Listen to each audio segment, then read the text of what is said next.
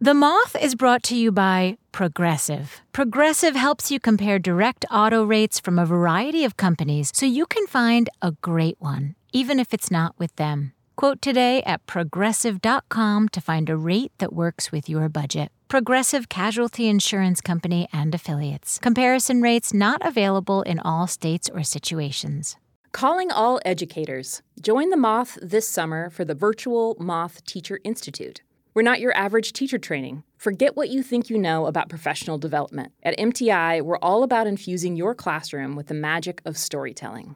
MTI is for 5th to 12th grade teachers, whether you're looking to fine-tune your strategies or you're a curious newcomer eager to learn more about Moth storytelling. Picture this, a new community of teachers all over the country. Vibrant discussions, engaging activities, live storytelling shows, access to Moth curriculum, and so much more. This summer, MTI will take place from August 5th to the 9th. Applications close on June 23rd. Visit themoth.org/MTI to apply today.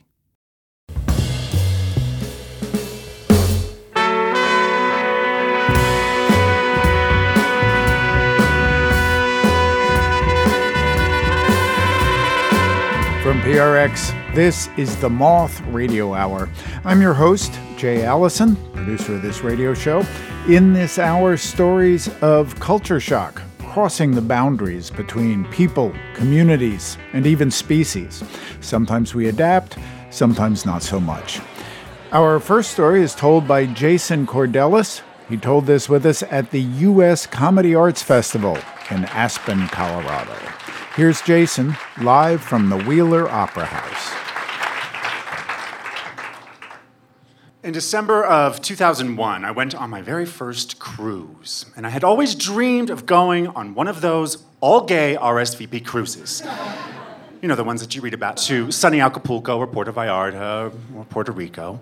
All that sun, all those banana coladas, and all those boys. This, however, was not that cruise. On September 11th, my best girlfriend, Marion, lost her firefighter husband, Dave Fontana, and she was left alone to raise their 5-year-old son, Aiden. The date also happens to be their wedding anniversary. So I quit my job, and I've been by her side pretty much ever since. And she says, I don't have to do that. And I say, well, it's what anyone would do. And she says, well, no, it's not. And I say, well, then it's what Susan Sarandon would do.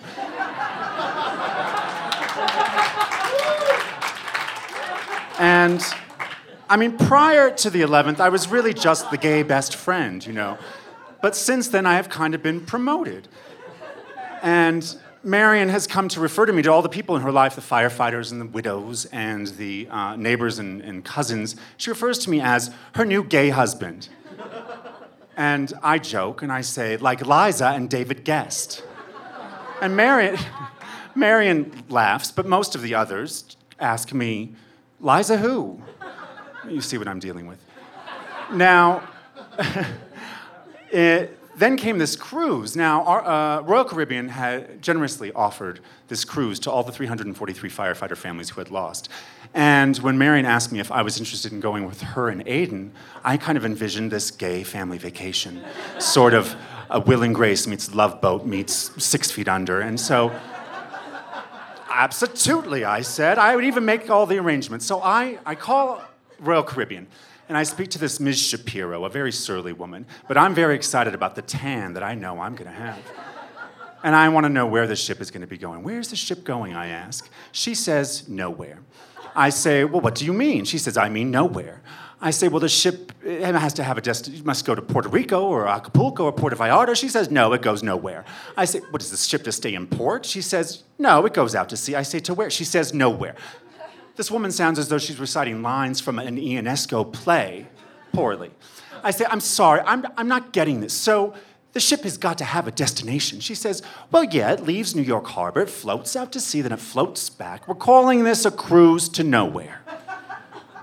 And I pause, and I wait for Rod Sterling to begin his voiceover. And then I continue, and I say, all right, let me get this right. You're sending a boat full of widows and their grief-stricken, terrorized families onto something called a cruise to nowhere? She says, yeah. I say, okay. And then later in the conversation, when I inquire as to why we have to provide passport numbers if we're really not going to go anywhere, She says, well, you're going somewhere, but the somewhere is nowhere, and therefore everyone needs a valid U.S. passport number. I should have known then that this cruise had the potential of sinking me. Comes cruise day, and we arrive at Pier 58, me, the gay husband, Marion, little Aiden, and we see the ship, which it's got to be 8 blocks long and 14 stories tall, and it boasts its very own ice skating rink. In line, there are 5,000 people, because apparently the trip was offered to the entire fire department, and they all seem to have accepted. So I, the gay husband, wait in line, 3 hours, low blood sugar, after which I am dragging all of our luggage up a very steep ramp, at which point the all-male Ice Capades dance team tramples me. I kind of get my bearings, and out of my pockets fall Aiden's Star Wars action figures out of my brand new Dolce & Gabbana puffy white ski jacket. And he runs up, screaming at me, and sprays me with his very berry juice box all over the brand new Dolce & Gabbana puffy white ski jacket. So I'm trying desperately just to keep it all together, my hair, my emotions, my outfit. He hits me because Queen Amidala's got all messed up. I'm thinking, not the only queen. And we get on board the ship, and the ship, glorious ship, the interior of this ship looks to me as if it has perhaps exploded out from the bowels of Siegfried and Roy. I mean, there are American flags everywhere, and metallic everything, and there are kids screaming, and widows crying, and firefighters guzzling free beer, and my very tasteful gay male aesthetic begins to have kind of a panic attack. I mean, because like the Barney's warehouse sale on a Saturday I can handle, but this husband vacation stuff, not so much. And I just chant the mantra that I have since the beginning of all this, which is, it's about Marion, not me. This is about Marion, not me. And I take a deep, calm breath, and then we set sail to nowhere. And if you're wondering just how long it takes to get to nowhere, the answer is about 18 hours. Which is a bit distressing because it's taken me 34 years. And I rally for Marion as best as I can, and I'm introduced to the firefighters as her gay husband, and I curtsy politely. But no one gets me, no one gets it. I have not been around another gay man for 3 months because I'm cooking and cleaning for Marion, I'm putting Aiden in bed, and I'm giving her foot massages like her husband did, and providing her with sympathy and Valium.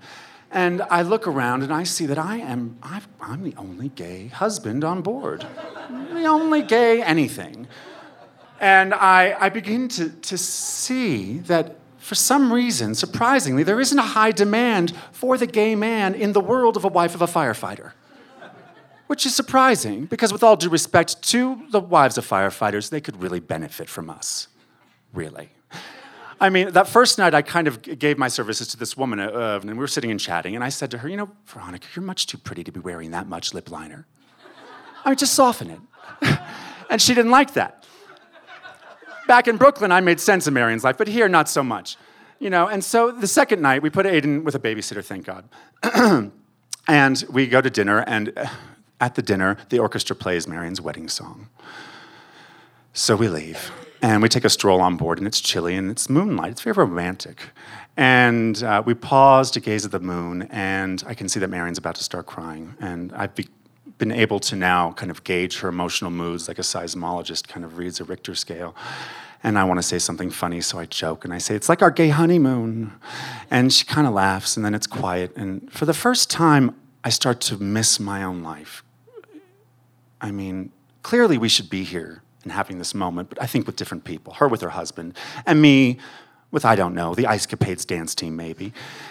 And I start to wonder, and maybe it's wrong, but I was like, God, is this really all that my life has become now? You know, I'm just going to be a gay man married to this wonderful but kind of high-maintenance woman. And is this what happened to Tom Cruise? I don't know.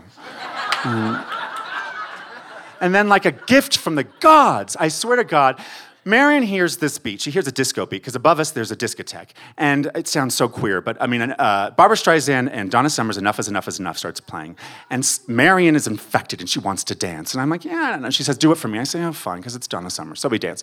And we go up to the discotheque, Jester's. And Jester's has got dry ice and gargoyles and all this and that. And she's dancing, and I'm on the sideline pouting, because I'm supposed to be on a gay cruise, not a widow cruise. And until I hear Patti LaBelle's Lady Marmalade, because this is my song, right? This is the song I came out to 20 years ago to my best friend. So I'm in this disco trance all of a sudden. Those widows from Staten Island kind of look like drag queens to me. And I take to the dance floor. And I, like, months of despair and sadness are just dripping off of me in the middle of this dance floor, in the middle of this cruise, in the middle of fucking nowhere. And it doesn't matter where we are or what kind of cruise it is, because my friend Mary and I were dancing. We're having a good time, and we're laughing, and she's smiling and sweating, and we're mouthing those immortal lyrics, gitchy, ya, ya, da, da. You know, and for just a moment, it feels like nothing's changed. But no, not that nothing has changed, but that at least, as Gloria Gaynor would say, I will survive, or she will survive, or whatever. You get the point, we'll survive. And then, who should spill onto the dance floor but, thank you, the entire all-male Ice Capades dance team? And I am stunned because I have not seen another homosexual up close for 3 months.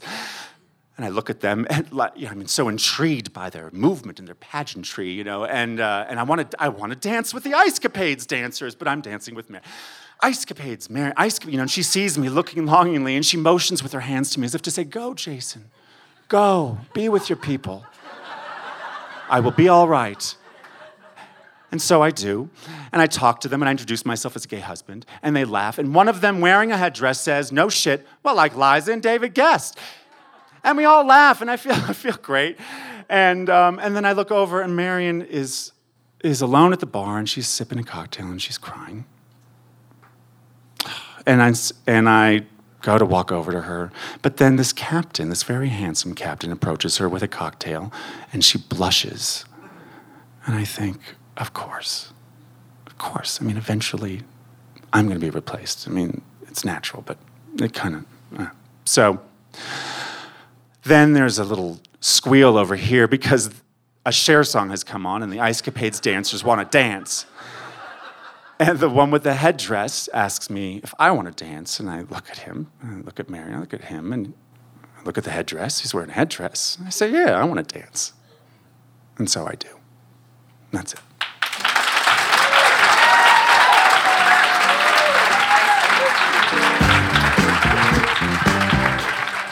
That was Jason Kordelos. Jason left New York in 2007 to write for Mad TV in LA for a few seasons. Since then, he moved back to his hometown of San Francisco and is writing a book about his pioneering ancestors' history. They were one of the families in the infamous Donner Party in 1846.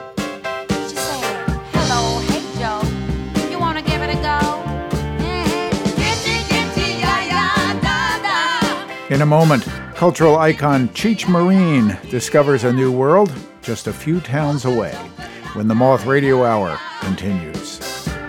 Your lady mama lie. Voulez-vous coucher avec moi ce soir? Voulez-vous coucher avec moi? Saying her pool, I want she fresh and low. The boy drank all that sack on your wine. On the black satin sheets where he started to freeze.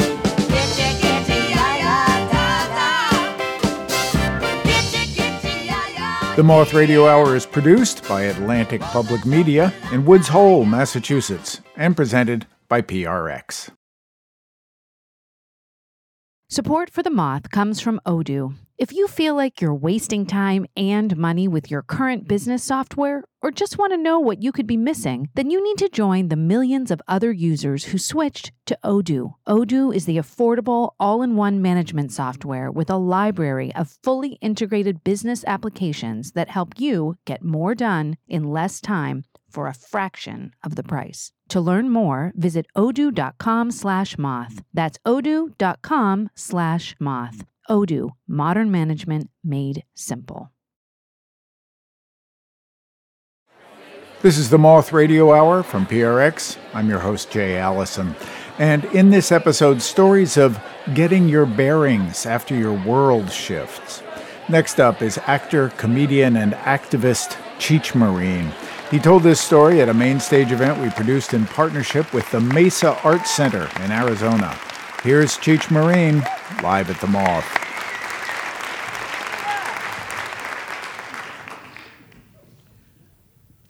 Bam, bam, bam!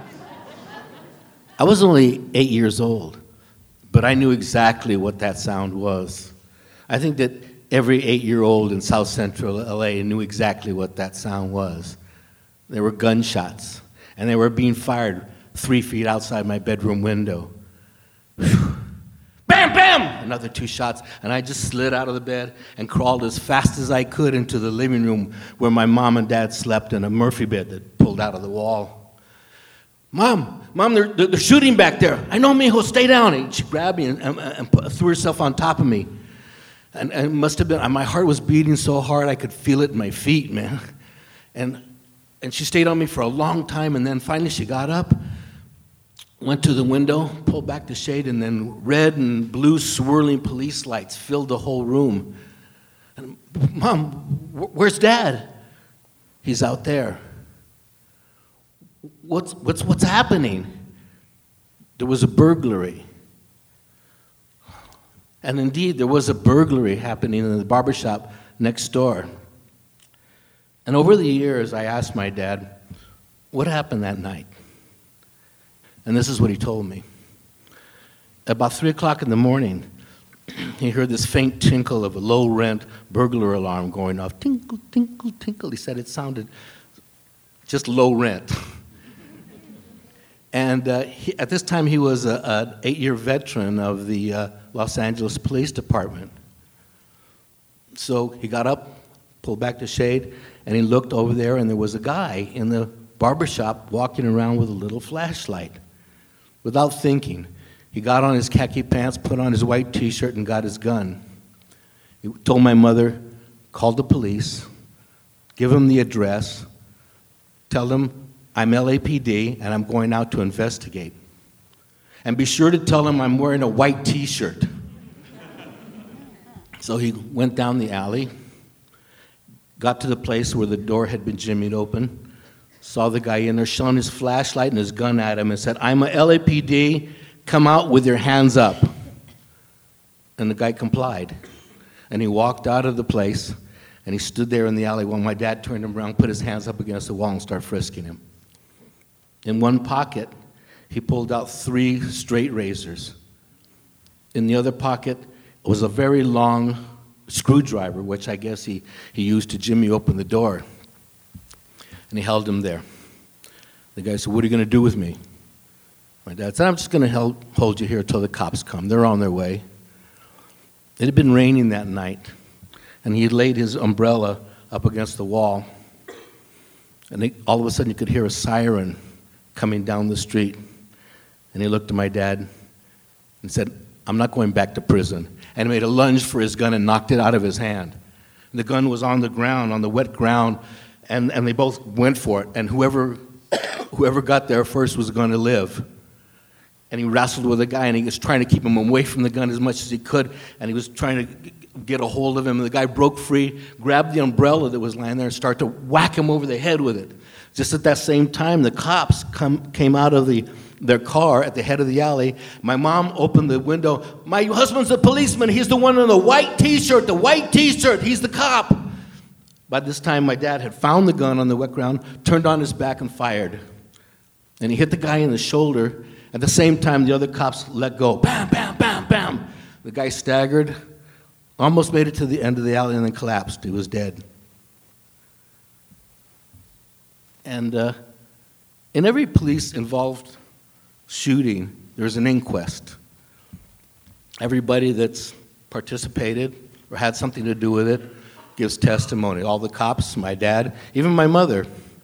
The man's parents, who lived in the area, they came and they testified that they had tried their best to do it, to raise their son, but he had a significant criminal record and had just spent 4 years in the state penitentiary for armed robbery. But they said he didn't deserve to die for this bullshit burglary. They concluded that it was a justifiable homicide in the act of an armed robbery, case closed. Everything went back to normal. But it never went back to normal for me. I had nightmares every single night. Anything woke me up, and I was out in the window looking around, and my heart was always beating. And I was on the juvenile track to a fast heart attack. And so about 6 months go by, and my dad announces one day, We're going to go take a trip out to the San Fernando Valley to see my police buddy, Ernie. Okay, well, I'd never been to the San Fernando Valley. Sounded like an exciting adventure. I'd never been to the country, and what country there was. So we all piled into Plymouth and headed out for Granada Hills. I remember getting on the freeway, and the freeway in those days stopped at Van Nuys, and we had to go through 5 or 6 towns before we got to Granada Hills and all the orange groves. It was in the middle of an orange grove. And it was kind of boring. It was a long ride, and I started looking out the window, and what I noticed that shocked me, people had swimming pools in their backyards, their own private swimming pools. How could they? Wow. And so I started counting them as we got along. Well, I got a search for them. I looked through fences and behind stuff, and wherever I could see a flash of blue, there was a swimming pool. How can there be so many? And by the time we got to the Dickens house, that was the name of the family we were going to visit, I'd gotten up to 50. Wow. So we got to the Dickens house, Ernie, Virginia, and their son Mike, and they were very nice, and they made us lunch, and my dad and Ernie fell in this easy camaraderie that all cops have. And then they announced, Ernie and I are going for a ride, and we'll be right back. Oh, okay. So we continued to chat with Virginia and Mike and tell stories, and they became our lifelong friends. After a couple hours, my dad and Ernie came back and chatted a little more. Then my dad announced, well, we're going home now. Okay, see you later. We all climbed back into the Plymouth and headed back for South Central. My dad was very silent on the way back home. He didn't say a word till we were almost home, and then he said, I bought a house today. And my mother's jaw dropped. What? Yeah, I just made a down payment on the house a block over from Ernie's. We're going to move in a week. My mother at the time was 8.5 months pregnant with my twin sisters. She started breathing really heavy. I thought she was going to deliver right there. So a week later, I find myself in the cab of a moving truck with my dad on the way to our new home in Granada Hills. And I was scared. I was excited, but I was scared. I wasn't scared about leaving South Central. That was a scary place for me. I'd seen 2 homicides by the time I was 7, and there was always I was kind of missing a couple friends, but not much. But I would miss my extended family who lived all over the South Central, my cousins, my aunts, my uncles, my grandmother, my grandfather. But we were going to this new place, Granada Hills. So as soon as we got off the freeway, I started counting swimming pools again. And by the time we got to our new house, I was up to 75. And so there we were in front of our brand new house, glistening in the middle of this dirt lot. And I looked up and down the block, and there were similar houses on brand new house, dirt lot. And I was, wow, this is amazing. And we got out of the car and walked up to the house and opened the door, and that smell of a brand new house. And if you could take the smell of a new car and multiply it by 100,000 times, that's what that smell was, that fresh paint and that parquet floor that had never been stepped on. We were the first people ever going to be, we were the first people who ever lived in this house. And it was like we were in dreamland. And so we walked in and looked around, and it was 4 bedrooms where we had been living in this tiny, tiny duplex in South Central. And it was 4 bedrooms, 2 baths, and a huge lot. I would learn all my basic gardening skills in that lot. And that night, we went to sleep. We only had 2 pieces of furniture in the whole house, 2 beds. The one I slept in and the one my parents slept in. I went to sleep, and in the middle of the night, I woke up, I heard a sound. It's happening again. I looked out the window. We didn't have any shades on the windows at this time. We had just moved in. I looked out the window and could see nothing. But it sounded like our house was getting electrocuted. Opened the window, and the sound got louder. And I opened the window the whole way, and it's really loud now. And it took me a minute to figure out what exactly that sound was. It was crickets. 1,000,000 crickets. 1,000,000 crickets had replaced screaming sirens, which I heard 10 times a day in South Central. And the next day, my dad had to get up and go to work, and all the way in downtown LA. He took the only car we were there at the house. My poor mother would just wander around trying to find some shady spot and sit there and pant like a German shepherd, you know. She was going to deliver any day. So I would walk her around. I got up and I would walk, she would waddle. And we would go into every room and just kind of sit there in the room and feel the ambiance of the room. There was no furniture. We'd sit on the floor. Even at that age, it was hard to pick her up after we had to get out of there.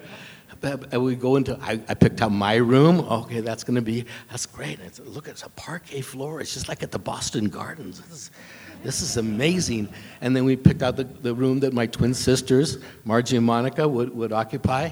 And we would look out the window of every room, and then we would go and sit in the living room and look out those windows and imagine a big lawn in front and gardens in back. And we didn't have a swimming pool. And we would never have a swimming pool. And it was okay. I didn't really care. It was just a status symbol. Besides, I didn't even know how to swim at that point. So summer went on, and it was always hot. It was just 100 degrees every day. And my grandmother came out to help with the care of the twins, and they were born, Margie and Monica. And we were having a great time settling into our new house. I remember the first day my mother walked in the kitchen, turned on the taps, and mud came out. That's how new that house was, man. So summer was over, and I was ready to start my new school, Granada Hills Elementary.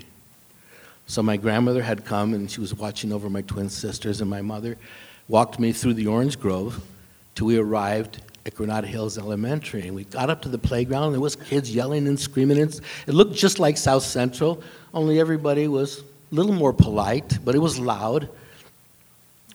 And we walked in and found my classroom. Teacher was very nice. She greeted me, showed me to a desk. And I was trying to be on my best behavior, you know, and I was actually trying not to wrinkle my clothes. And I walked like a starched robot. And I sat down. And I don't even remember what she said. She was just going on about this is here, this is there, and these are the rules, and blah, blah, blah. The recess bell rang. All the kids headed out the door. So I got out there and looked around at the playground. And I noticed that everybody was white. Everybody, not all white. There was a few Mexicans, but no Asians, and certainly no blacks. I said, well, this is weird, but okay. I mean, one day everybody in my neighborhood was black, and then the next day everybody was white. It was like going from Nigeria to Knott's Berry Farm, you know? What is going on here? So I looked around for something familiar, something I could relate to, and in the distance I saw a tetherball, and kids were playing tetherball. Hey, they had tetherball in my old school. I'll go try that. I walked over and sat down on the bench to be the next one to play. And they were playing tetherball just like they played tetherball in South Central. Okay, I know these rules. And in the near distance, I saw these two kids walking towards me. And they were laughing to each other. And they were pointing at me. And then they would laugh again and then point again. And finally, they got up to the bench where I was sitting. And the bigger of the one shoved me right off the bench. And he said, hey, get to the end, Blackie. I didn't know the procedure here in Granada Hills. I only knew what I knew from South Central. So I swung as hard as I could and hit this guy right in the mouth. And I guess that was the first time his sense of entitlement ever got challenged. Because he lit up like a thermometer, and he didn't stop crying for a half hour. And the teacher, nearby teachers, heard little Johnny crying. He came, got the both of us and marched us off to the principal's office.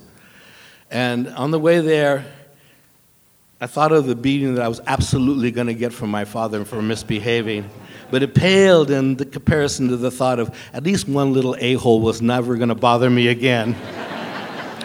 Nice first day. So I was thinking, South Central was undeniably a violent place. Sirens every day. But the violence was general. It was all around. It was happening to other people. This is the first time it was personal. This is the first time I'd ever been in a fight. I didn't fight with my friends. They were my friends. And so I wondered, I was the same kid in this situation. So what was different about that world and the new world? What was that dividing line? What was that boundary that separated those two worlds? And I came to the conclusion that it was a line of 75 swimming pools. Thank you.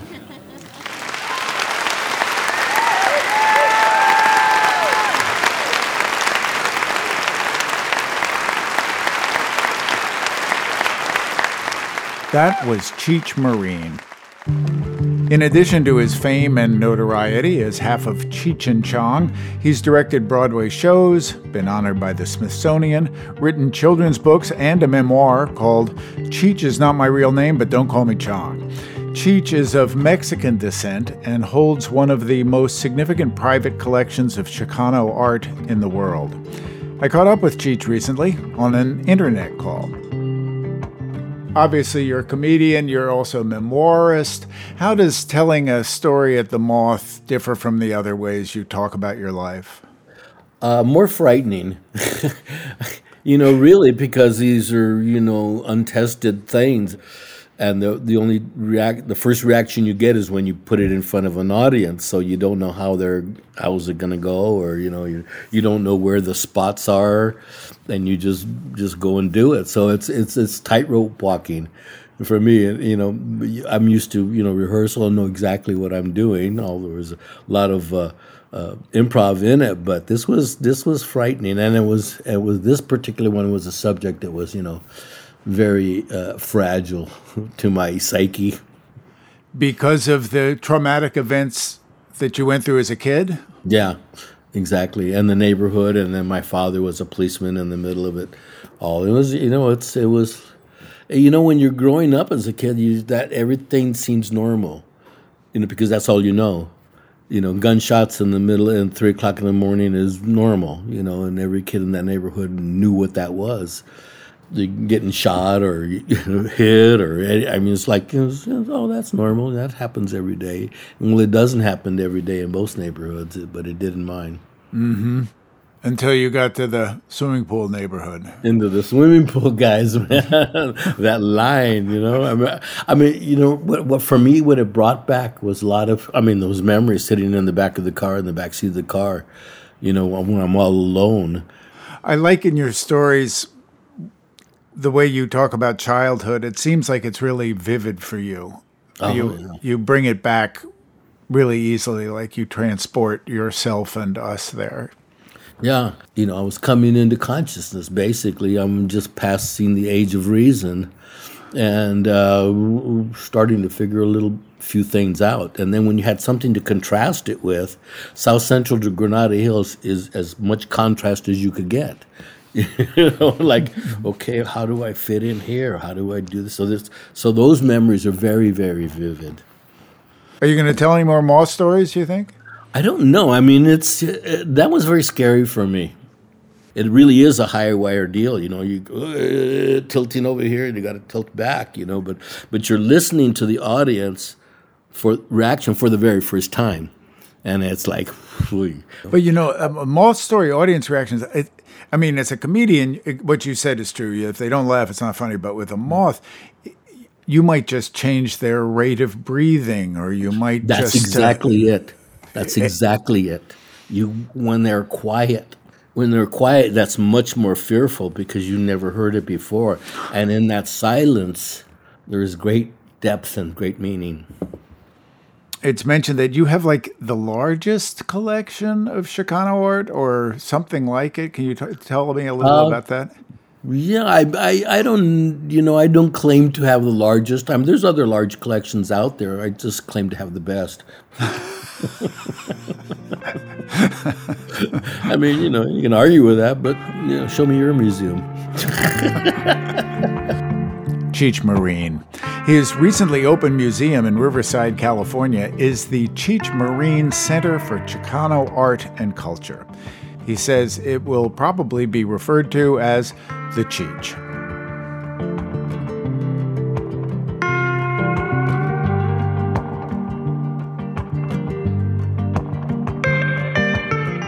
In a moment, two stories about crossing the boundary between the human and the animal kingdoms when this hour about culture shock continues.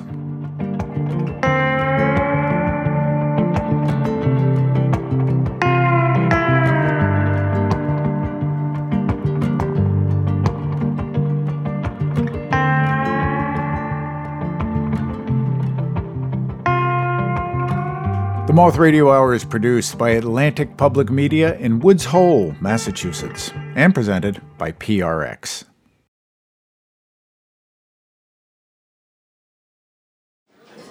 You're listening to the Moth Radio Hour from PRX. I'm Jay Allison, producer of this show.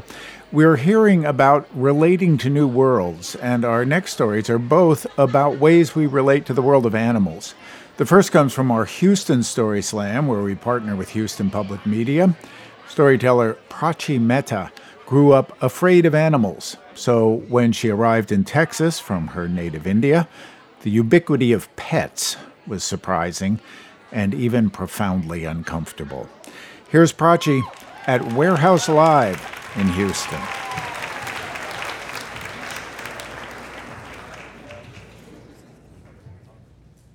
Have you all ever watched those movies where they portray animals as extraterrestrial beings with different senses from us, capable of talking in their own little language and having special powers?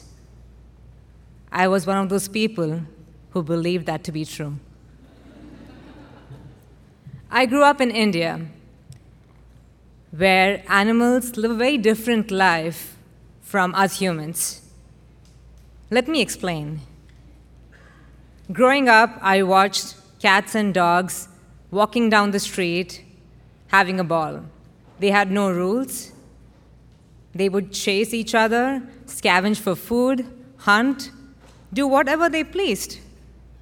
I rarely saw pets, and for me, animals were someone to be afraid of, someone to be feared and respected.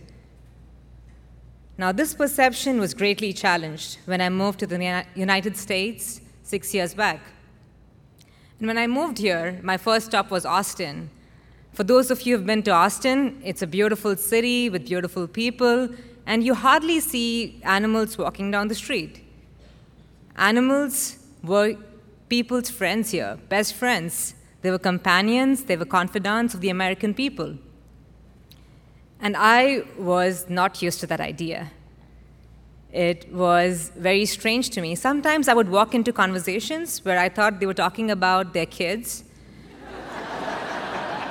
For instance, they would be talking about how education and development and learning and daycare and sickness, and at some point I realized they're talking about their pets.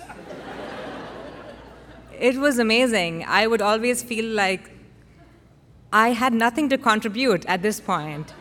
And so I would just, nod my head and say, yeah. So not just the fact that I was there in America and, living a new life, I was so excited, trying to make new friends and just, live it up. It's the American dream. But my American dream came to a full stop when I had to understand that I had to deal with pets everywhere. Everywhere I went, my friends' siblings, my professors, everyone had at least one pet.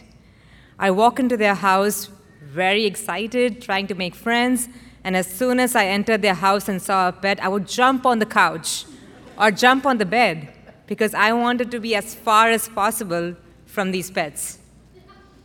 My friends, they were tolerant, they were very nice to me, and they would actually make sure that they logged their pets and kept them as far as possible. And at some point, I felt that if this continues, I can definitely see myself staying in the US. But as things went on, 2 years down the line, I was almost done with graduate school at UT Austin, and I was still keeping my arm's distance from any kind of pet possible. Now, as it happens, life has its own course. So the last month that I was in Austin, I had to stay with my cousin. And I used to visit this cousin often. She lived in Round Rock, and she did not have pets, so I was fine, right? And I go there very excited to spend my last month in Austin with them, and I walk in, and I see this little puppy walk up to me. And she has 3 kids, my cousin, and they're like, Prachi Mehta, look, we have a pet. Dad gifted one to my mom last week. And I was just like, oh my God, I can't do this. I just ran. The kids were running towards me, and I was running towards the couch. And it was a little puppy, a sweet little puppy, a Labrador. And in retrospect, it was just so cute. But at that time, I just felt like it would claw. It would come and bite me. And I thought that, that was all they wanted to do was to come and bite you. It was just like a deception. They're so sweet and cute. And those little cats and little dogs, and you go close to them, and as soon as you go close to them, you're gone. So the next month, I spent very carefully in my cousin's house. I was on the topmost surfaces as possible, on the first floor, on beds, on couches. I would not try to put my feet down because the puppy was roaming everywhere. And it was tough. My niece and nephew, they would take the dog and come to me close, brandishing it as a sword when they wanted something from me. So at some point, my cousin sat me down. She had had enough. She took me close to the dog, and she was like, you are touching this dog right now. I closed my eyes, and with trembling hands, I touched the dog. And sensing that it was not going to bite me anytime soon, I actually stroked it. And I stroked it once more. And it was fine, It actually did not bite me. So I felt that my fear had gone away at that point, but no, it took a couple more months. I had to meet with more pets, more cats and dogs. I made it a point to go and say hi to all of my friends' pets. And at some point, I got rid of the fear. And that has set me free. Let me tell you something, letting go of fear is empowering. And from that point onwards, I'm okay with any pet. I have just one rule, don't lick me. Otherwise, bring it on. Thank you. Prachi Mehta has been living in the United States for almost 8 years now, working in the energy sector. She tells us she's proud to finally be able to occupy the same room as someone's pet. She now adores Jimmy, the pup in the story, and when she visits him, Jimmy still knows to lay down calmly, to be patted, and not to lick. To see a photo of Prachi, unafraid despite having a cat in her lap, you can go to our website, themoth.org.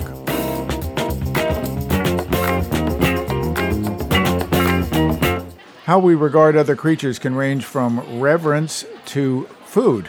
Our next storyteller, Marne Litfin, tries to bridge that divide.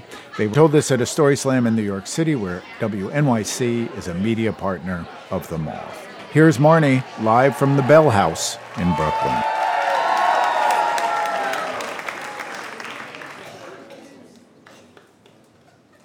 I did a little bit of farm work in college and a little bit of farm work after college. And when I'm 24, I get this summer job at a Quaker farm camp in Vermont. And I'm going to work in the garden, and I'm going to teach teenagers how to work in a garden, and I'm going to have a very relaxed summer, and I'm going to learn all about Quaker values, and it's going to be real chill.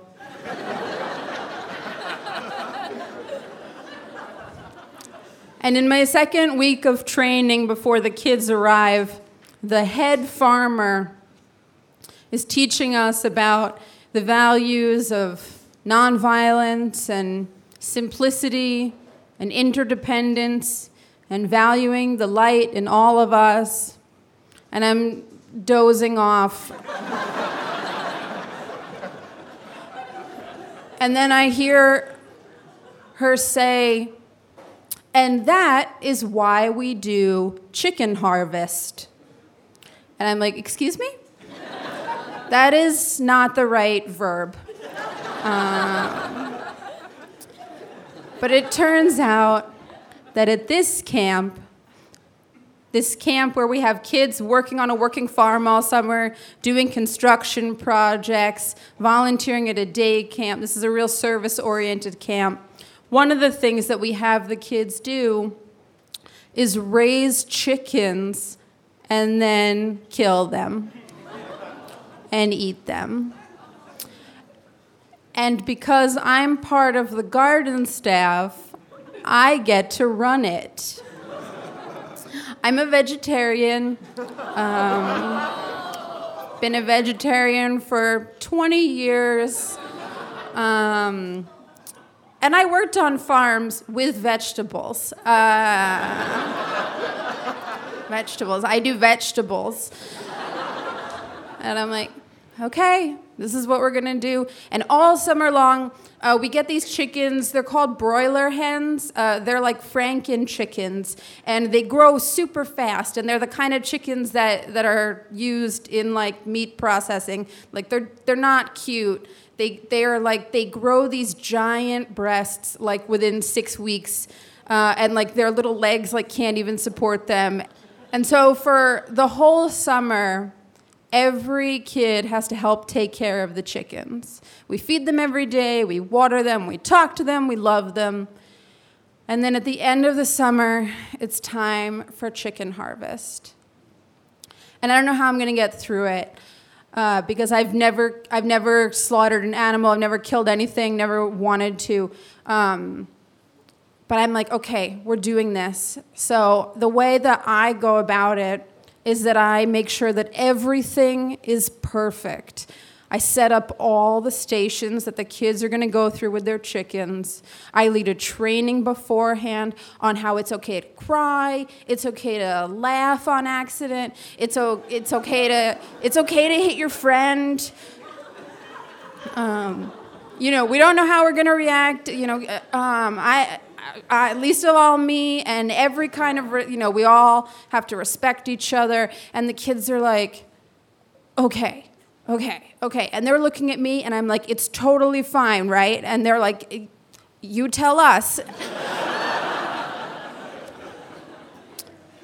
And so the day of chicken harvest, I wake up in the morning, I assemble all the kids, and I tell them, okay, the first part of chicken harvest is to give your chicken the best last day ever. So I pair the kids up. Each kid gets a chicken, and they spend the day cuddling the chicken, taking the chicken to the lake, doing arts and crafts with their chicken. And then it's the afternoon, and it's time to harvest. So I'm so focused on the preparations for it that it starts happening and it happens so fast. And before you know it, first there's a field of chickens and kids, and then there's just a field. And within an hour, it feels like it happens in seconds. Everyone has killed their chicken and processed their chicken. And at the end of it, we're all covered in blood and feathers. And I go down to the lake to collect my thoughts, and I want to cry, and I can't because it was so easy. I'm looking at my reflection in the water, and I'm like, you are a person who can kill things. I didn't know that about myself, and I thought, I can't wait to eat this chicken.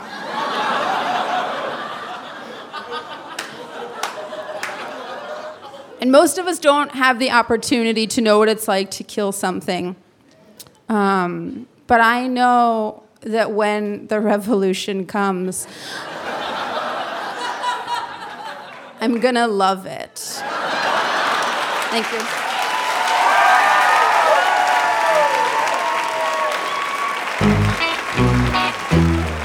That was Marne Litfin.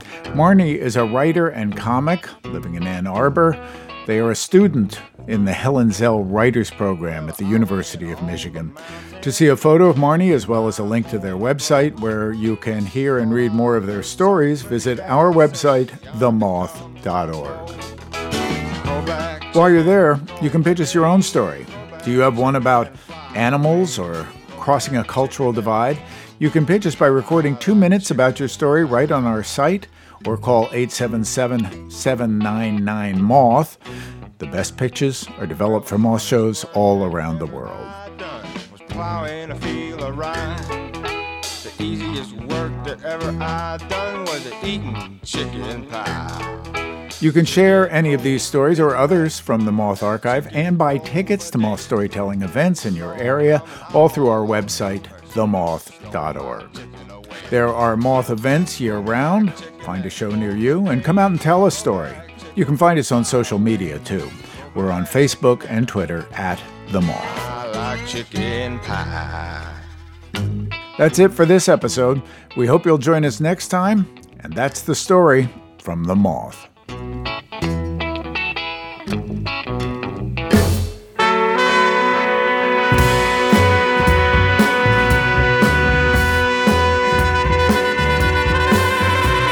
This episode of the Moth Radio Hour was produced by me, Jay Allison, Catherine Burns, and Meg Bowles. Co-producer is Vicki Merrick, associate producer Emily Couch. The stories were directed by Sarah Austin Janess and Leah Tao. The rest of the Moth leadership team includes Sarah Haberman, Jennifer Hickson, Kate Tellers, Jennifer Birmingham, Marina Kluche, Suzanne Rust, Brandon Grant, Inga Gladowski, Sarah Jane Johnson, and Aldi Kaza. Moth Stories Are True is remembered and affirmed by the storytellers. Our theme music is by The Drift. Other music in this hour from Patti LaBelle, Hermanos Gutierrez, Ry Cooder, and the funkiest band you've never heard. We receive funding from the National Endowment for the Arts. The Moth Radio Hour is produced by Atlantic Public Media in Woods Hole, Massachusetts, and presented by PRX. For more about our podcast, for information on pitching us your own story, and everything else, go to our website, themoth.org.